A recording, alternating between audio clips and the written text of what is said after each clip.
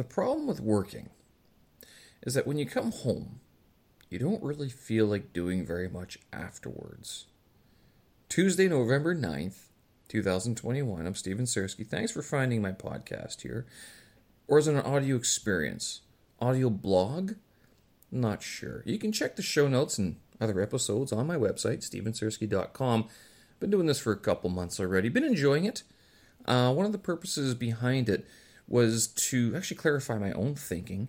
But one of the initial sort of motivations was to create an audio complement or an audio version of my blog, my website, exactly, which I never really did do. And the reason for that is because when I wrote, or I was writing a lot more blog posts, I don't know why I'd never done this before, but why didn't I just dictate them afterwards, like read them out loud, and then post the audio file on my website? So I've actually been going through some of them.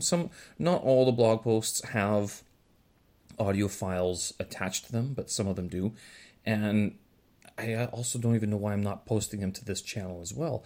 You can go, and I think what I will be doing shortly is creating a new page with all of the audio files on one page, and that way you can take a look at it and just, instead of going to the blog post specifically, you can just go to the audio version of the website and then take a listen there. But right now, everything's scattered. I can see that one of the main projects I've had lately is this audio blog. I record this every Monday to Friday, and I post it later in the evening in Beijing after I've done my workday, after I've had all my thinks and thoughts for the day, all the brilliantisms that float by in my day-to-day, minute-to-minute whatevers. And basically, it's just me thinking out loud of all the things that sort of what I've been able to do, what I'd like to do, how to prepare, how to get it done. And I'm hoping that by talking about it, other people will hear it and go, okay, yeah, no, I see what you mean there. And either sympathize, empathize, or draw some inspiration from it. That's the goal anyway. And that's why when I talk about work, I mean, I think of all of the moms and the dads that I know out there, like people my age, right? Not our moms and dads, not the grandparents. I'm talking the moms and dads, you guys out there, who instead of traveling the world decided to have families, or you did travel the world and you do have families anyway. Whereas I come home and I'm not motivated to get anything else, like on any of my creative projects. Imagine in between all that, you have children to take care of. One of the reasons why this came up actually is because it was my sister's birthday recently, and same with one of my nieces, and so I called home a couple days ago, and we were talking to them, and the family was around, so we were catching up on what they were reading and what they're doing these days, and how everyone's doing, and you know, I hear the voices of my nieces, and they're getting older, right? I haven't been back to Canada. I guess I was 2018, 2019. I can't remember. It's been a few years already. I guess I didn't go the year we went to Taiwan in 2019. Hong Kong was 2018. So that probably would have been when I last went back to Canada, back to Winnipeg. So I mean, I haven't seen my family, I haven't seen my nieces in person, or my nephews, since that time. So, I mean, it's almost like the next scene that comes to mind almost is that scene in Interstellar after Matthew McConaughey gets back onto the starship, onto the spaceship, after being on that planet where if they're down there for like a minute, it's 7 Earth years or something like that. Like, and he's gone for like 7 or 8 minutes. Like, it's a short period of time, but in the other, the rest of the universe, it's zipped by in 35 years or something. It's almost like that. That's kind of what it feels like sometimes with living in a different time zone on the other side of the planet. And then also, they're busy and I'm busy over here as well, finding that time to be able to have those calls, even though we are on social media. I mean, social media has sort of made it easier in that regard to post something and then, I'll check it again in the morning or in the evening. So in that sense, it's sort of taken some of the edge off of it. But other than that, yeah, it's kind of weird, not having been back in Canada. This is, I've lost, I no longer track how long I've been outside of Canada, because this is the longest I've been outside of Canada. And this is the longest that I've been inside of one country and living in one city, in one apartment, blah, blah, blah, blah. Like, it's the longest other than my life back in Winnipeg. Be that as it may, one of the other things that struck my mind, and I thought of this because my sister loves Star Trek, was that as I was at work today, it struck me that what if, with our development of technology, we aren't necessarily in a computer simulation, but what if we are more in a recorded memory? And this is actually from an idea that going forward, social media, we post everything. Like, I document a lot of the stuff I do: pictures, videos, audio, my writings, you name it. But then imagine, my nieces, my nephews, or their children, where they're documenting everything, that the little floating orb that follows them everywhere, the iPhone 37X or something like that just blobs around. Like, who are those characters in Star Wars? Like R2-D2, and C-3PO, but more the R2-D2 android sort of thing that follows people around, kind of like that, recording your entire life. So the idea that I had while I was trying not to fall asleep at work was, what if we are in that memory, that someone or something is watching the memory, but then watching the historical reconstruction of the memory that leads up to a certain time, but we live at real time. Meanwhile, all of these things are taking place in the future. What do you think? Right? Isn't it mind-bending? Yeah. Oh, goodness. I don't know. Yeah, possibly. I'm sure Star Trek had an episode about that at some point. We're 2 days away from Shuangshi, which is the big shopping bonanza in here in China, but you'd never really know it because there's been deals ever since the October 20th kickoff.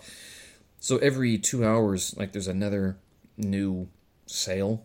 And today I was talking to a couple colleagues, and they were like, yeah, we just one of them just scrolls through it to see what, whether sort of what other sort of new things they could find to buy. And I'm sitting there going, hey, I found a very effective way of restricting what I buy. If I do any research online, and if it's published by an American article, like from the United States, I search for it on Taobao or Jingdong, and guess what? More times than not, I can't get it here, which means I don't get it. It was suggested, why don't you just get the knockoff? Like, if it's all made in China, just get the one that went out the other factory door. I mean, which, kind of makes sense. But there's a quality issue.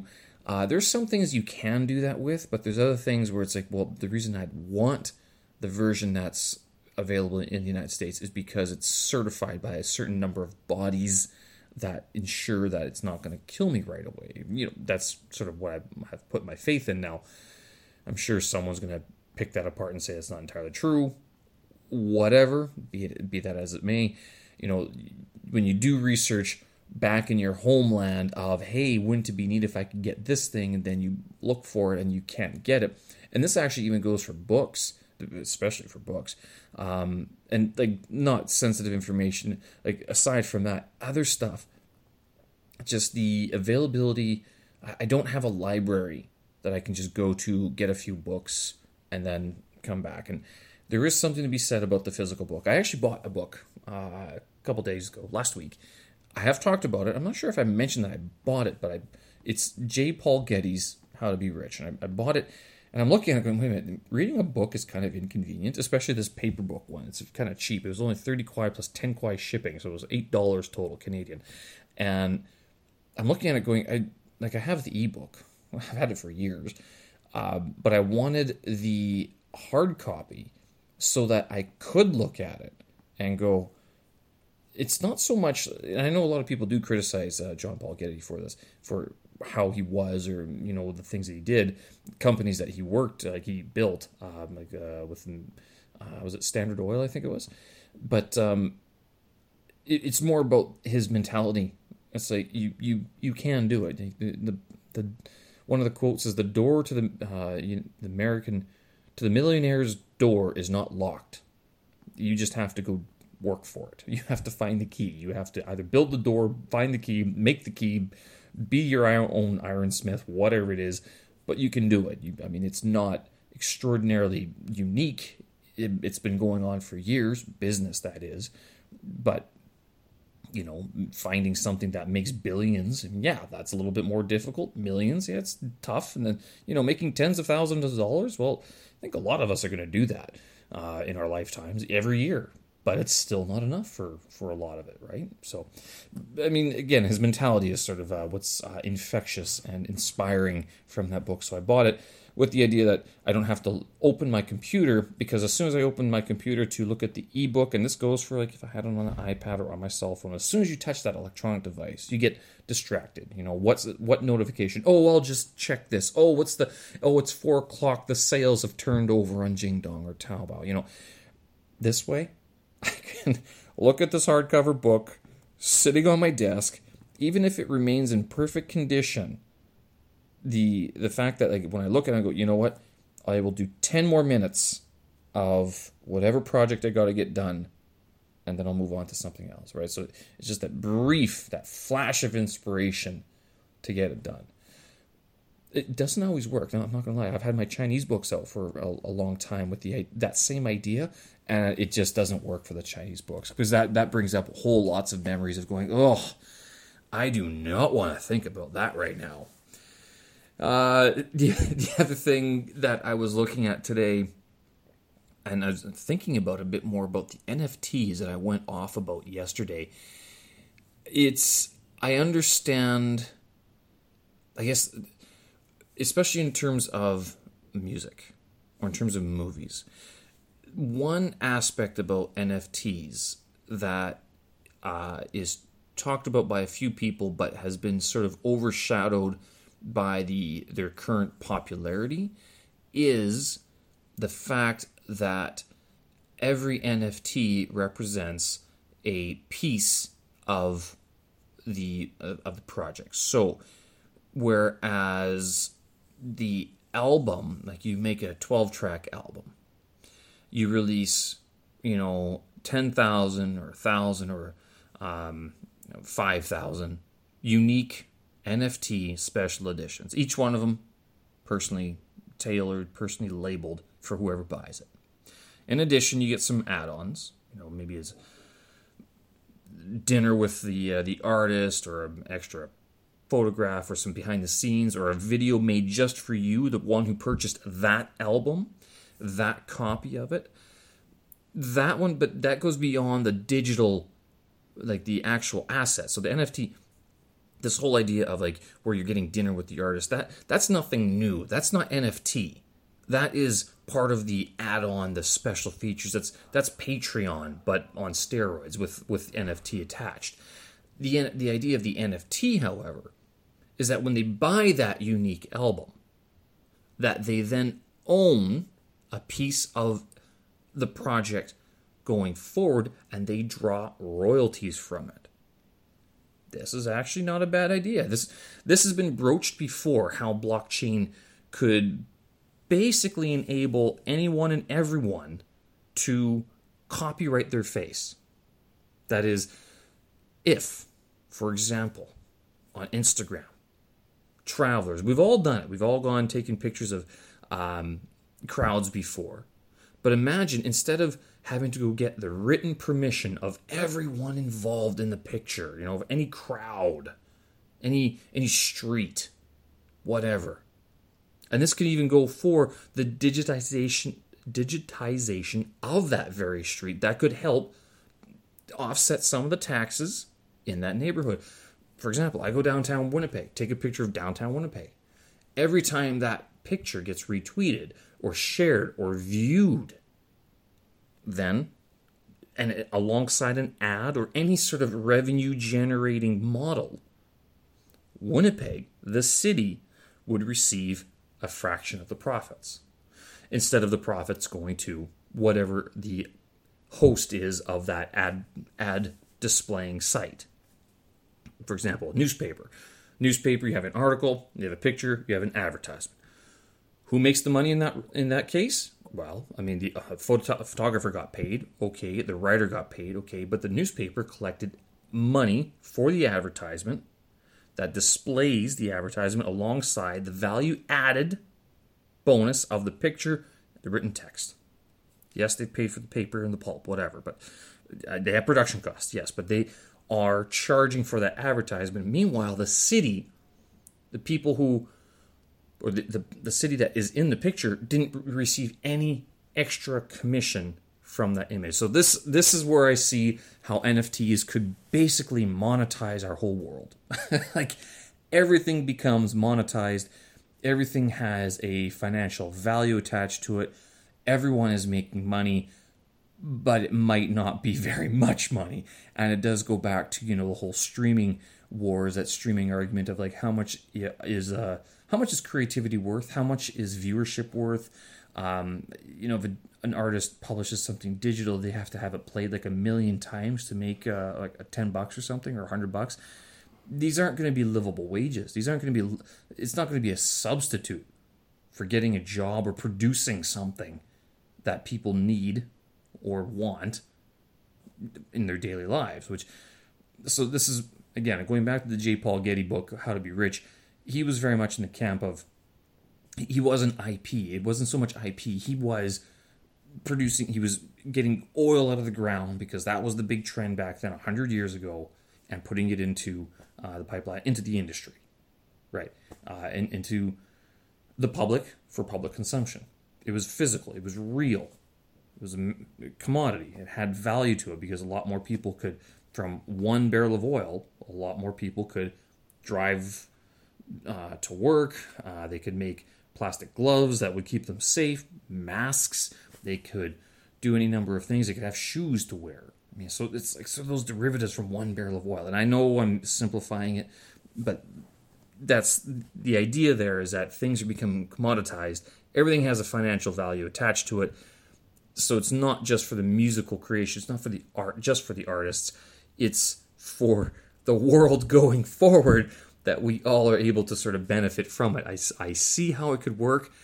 I'm not sure how I exactly feel about having the world digitized and monetized in such a fashion. It's a bizarre concept, but it might be that in 10, 15, 20 years, my nieces are going, well, what do you mean you didn't NFT your travel photos?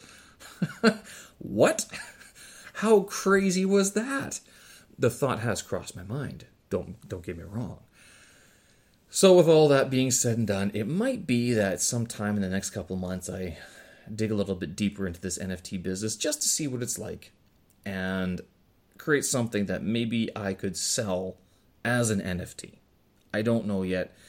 And given that my propensity to take a very long time to produce a lot of things, I'm a solo project here, it might take a couple of months. But the idea is there, and why not? I'm not dumb enough to say no. I would never do that. It's more like, how do I make it work for me? Like, you don't want to just be that guy who, like, all of a sudden he's selling water. Why is he selling water? I mean, yeah, you can make money on it, but like, why would you buy that water when you could easily just go buy Dasani or something else, right? Or Nongfu water. Anyway, so those were some of the thoughts that were struck me today, and it is making a little bit more sense. I don't see it being an immediate sort of supplement to people's income, to my income, to anyone's income, because it just the timeline for it to actually take hold as a system would probably take a little bit longer. Anyway, I hope you guys enjoyed that episode. A little bit more philosophical than normal, and a little bit longer than normal. I hope this is a new trend here where I'm hitting up against 20 minutes. But I'll leave it there. Show notes on my website, stevensersky.com. Thanks for listening. Thanks for finding me. And it is only Tuesday, I know, but have a good week, and we will talk again. Bye-bye.